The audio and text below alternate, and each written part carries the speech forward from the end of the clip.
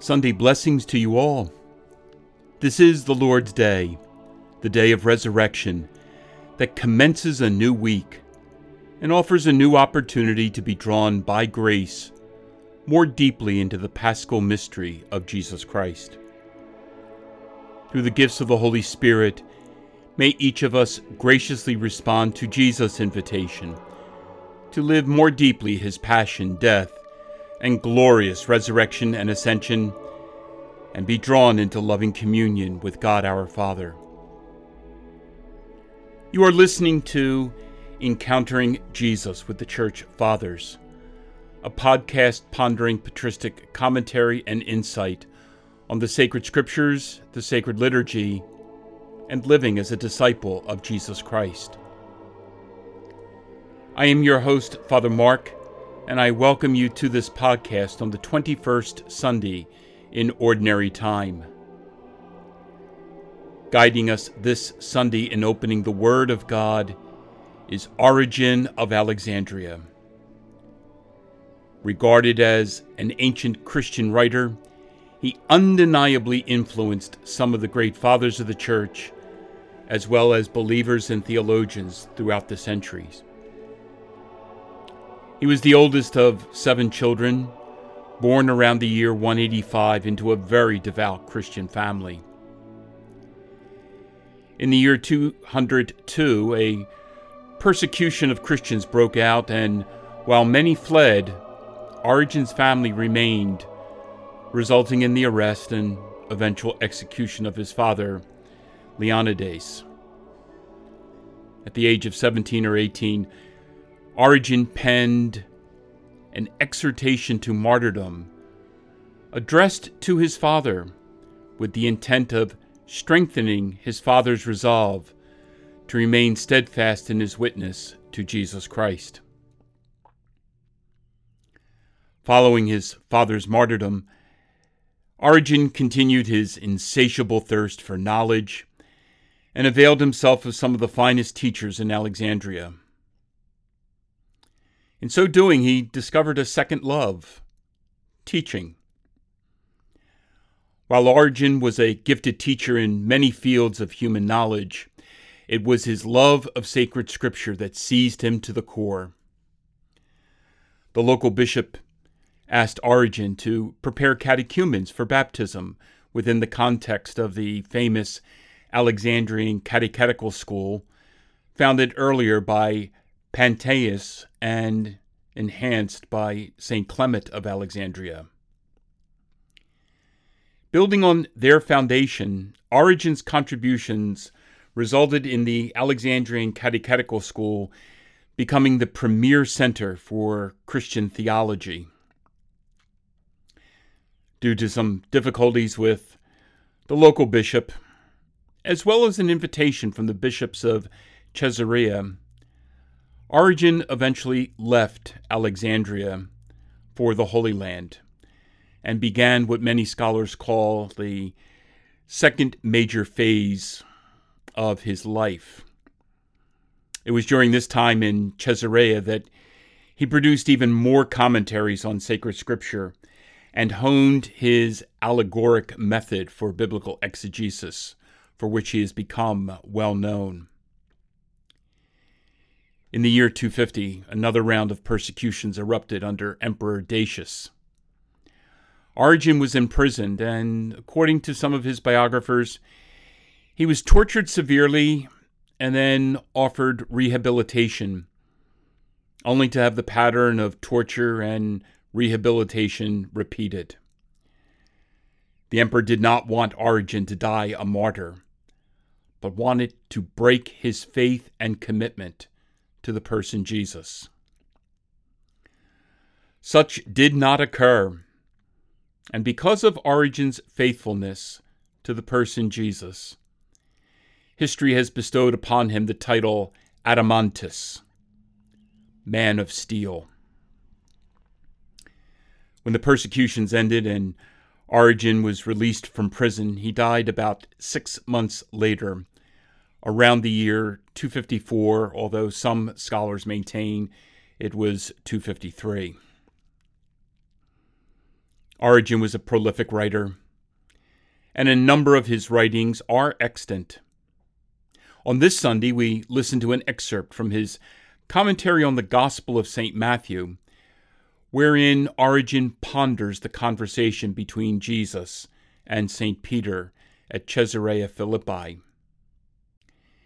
In addition, the podcast description also contains a link to this Sunday's blog article reflecting on the difference between Shebna and Eliakim and its significance for Christian living. And now, from Origen's commentary on the Gospel according to St. Matthew.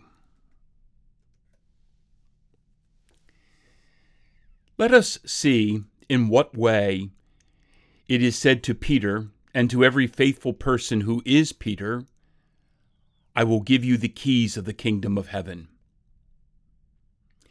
First, I think the Lord had said prior, on this rock I will build my church, and the gates of the underworld will not prevail against it. And consequently afterwards, I will give you the keys of the kingdom of heaven. For the person who has blocked the gates of the underworld so that they do not prevail against him is worthy to receive the keys of the kingdom of heaven from that same word. For it is as if the keys of the kingdom of heaven are given in the second rank as a prize to the person who has been able, by his virtues, to block the gates of the underworld, so that he, in himself, may open the gates of the kingdom of heaven that are closed to those who are conquered by the gates of the underworld. And he who is indeed pure enters through some gate of purity, his purity itself opening it for him as a key. And the just person enters through the gate of justice, which is opened by the key of justice, and so with each individual virtue. When someone shall have begun to be serious about it, throws itself open, as it were, before the person who has approached it from the heart. It is the Lord, of course, who opens it by his grace for the person who has not been conquered by the gates of the underworld, so that the virtue, the gate, and the key to the gate are found to be the same, and as many keys are found as there are gates. But perhaps also each virtue is a kingdom of heaven, and all together are the kingdom of the heavens. In accordance with this, the person who lives virtuously is seen already to be in the kingdom of the heavens.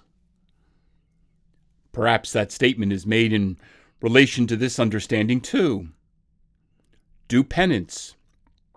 The kingdom of heavens has come near, so that it should not be referred to time, but to the action and intention of each person, because it is said, the kingdom of heavens has come near, which is Christ, who is all virtue, who has come and spoken. For just as the kingdom of God does not come with observation, nor will they say, behold here, behold there, but it is within the disciples of Christ, so too, in respect to the kingdom of the heavens. Now, consider how much power the rock has on which Christ builds the church, and everyone who says, you are the Christ, the Son of the living God, so that even now his judgments remain firm, as if God is judging through him, if, moreover, the gates of the underworld shall not have prevailed against him in that very thing which he judges. The gates of the other world, therefore, prevail against him, who judges unjustly, and neither binds on earth in accordance with the word of God, nor looses in accordance with his will. That person, however, judges justly, against whom the gates of the underworld do not prevail. And because of this, he has the keys of the kingdom of heaven, and opens for those who have been loosed on earth, so that they may be loosed and free in heaven. And he shuts to those who have been bound on earth by his just judgment, so that they are bound, as it were, in heaven and judged. But since those who have laid claim to the position of bishop use this text as Peter and holding the key of the kingdom of heaven, which has been received from Christ, teach that those who have been bound by them have also been bound in heaven, and those who have been loosed by them, that is, have received forgiveness, have also been loosed in heaven. It must be said that they speak well if they have those words on account of which it was said to Peter, "You are Peter, and are such people that Christ builds his church on, and if the gates of the underworld do not prevail against them." Otherwise, it is ridiculous that we should say that he who is bound by the ropes of his own sins and draws his own sins as a long rope and his iniquities as the strap of a heifer's yoke has power of this kind just because he said it to be a bishop. So that sins he has loosed have been loosed in heaven, or sins he has bound on earth have been bound in heaven. Therefore, let the bishop be irreproachable, who, whether he binds or looses, is worthy to bind or loose in heaven. Let him be the husband of one wife, sober, pure, honorable, hospitable, teachable, not a drunk, not violent, but forbearing, not contentious, not one who covets money, presiding well over his own house, having sons who are subject with all purity. If he is such a person, he will not bind unjustly on earth, or loose without judgment. For this reason, whatever such a person shall have loosed on earth will be loosed also in heaven, and what he shall have bound on earth will be bound also in heaven. For if someone shall not be Peter, as I thus describe, and shall not have possessed the things which are spoken of in this passage as if to Peter, and shall have supposed himself able to bind in such a way that they are bound in heaven, and to loose so that they are loosed in heaven, he is deceiving himself, not understanding the will of Scripture, and puffed up, he falls into judgment of the devil. Then he commanded his disciples not to tell anyone that he is the Christ. After Jesus began to show his disciples that he had to go to Jerusalem and suffer many things from the elders and the princes and the scribes, and be killed, and on the third day to rise again. It is written above that Jesus sent these 12, saying to them, "Do not go into the way of the Gentiles, and do not enter the cities of the Samaritans, but go rather to the lost sheep of the house of Israel." And what follows? He said this to them when he sent them to preach. Let us see, therefore, if when they do the works of the apostolic office, he wanted them also at this time to preach that he was the Christ. And if he wished this, it is important to ask why it is that he now commands his disciples not to tell anyone that he is the Christ. But if he did not wish it, how are those things from the testimony which he commanded them to be preserved, such as, "For they will deliver you to the councils, and beat you in their synagogues, and you will stand before governors and kings on account of me, for testimony to them and to the Gentiles"? And this, "When they hand you over, do not be concerned about how or what you shall say, for what you shall say will be given to you in that hour."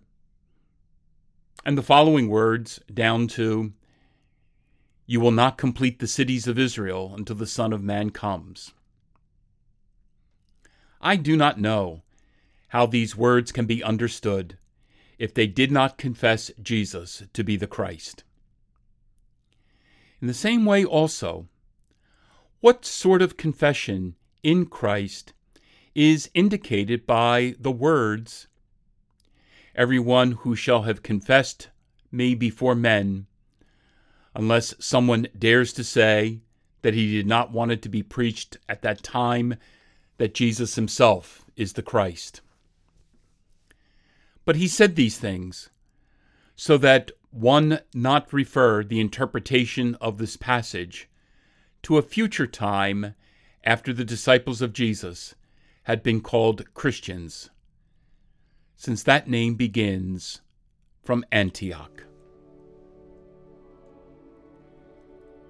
All holy men and women, pray for us. Let us pray. O God, who caused the minds of the faithful to unite in a single purpose, grant your people to love what you command and to desire what you promise, that amid the uncertainties of this world, our hearts may be fixed on that place where true gladness is found. Through our Lord Jesus Christ, your Son, who lives and reigns with you in the unity of the Holy Spirit, God, forever and ever. The Lord be with you. May Almighty God bless you, Father, Son, and Holy Spirit. Go and announce the gospel of the Lord.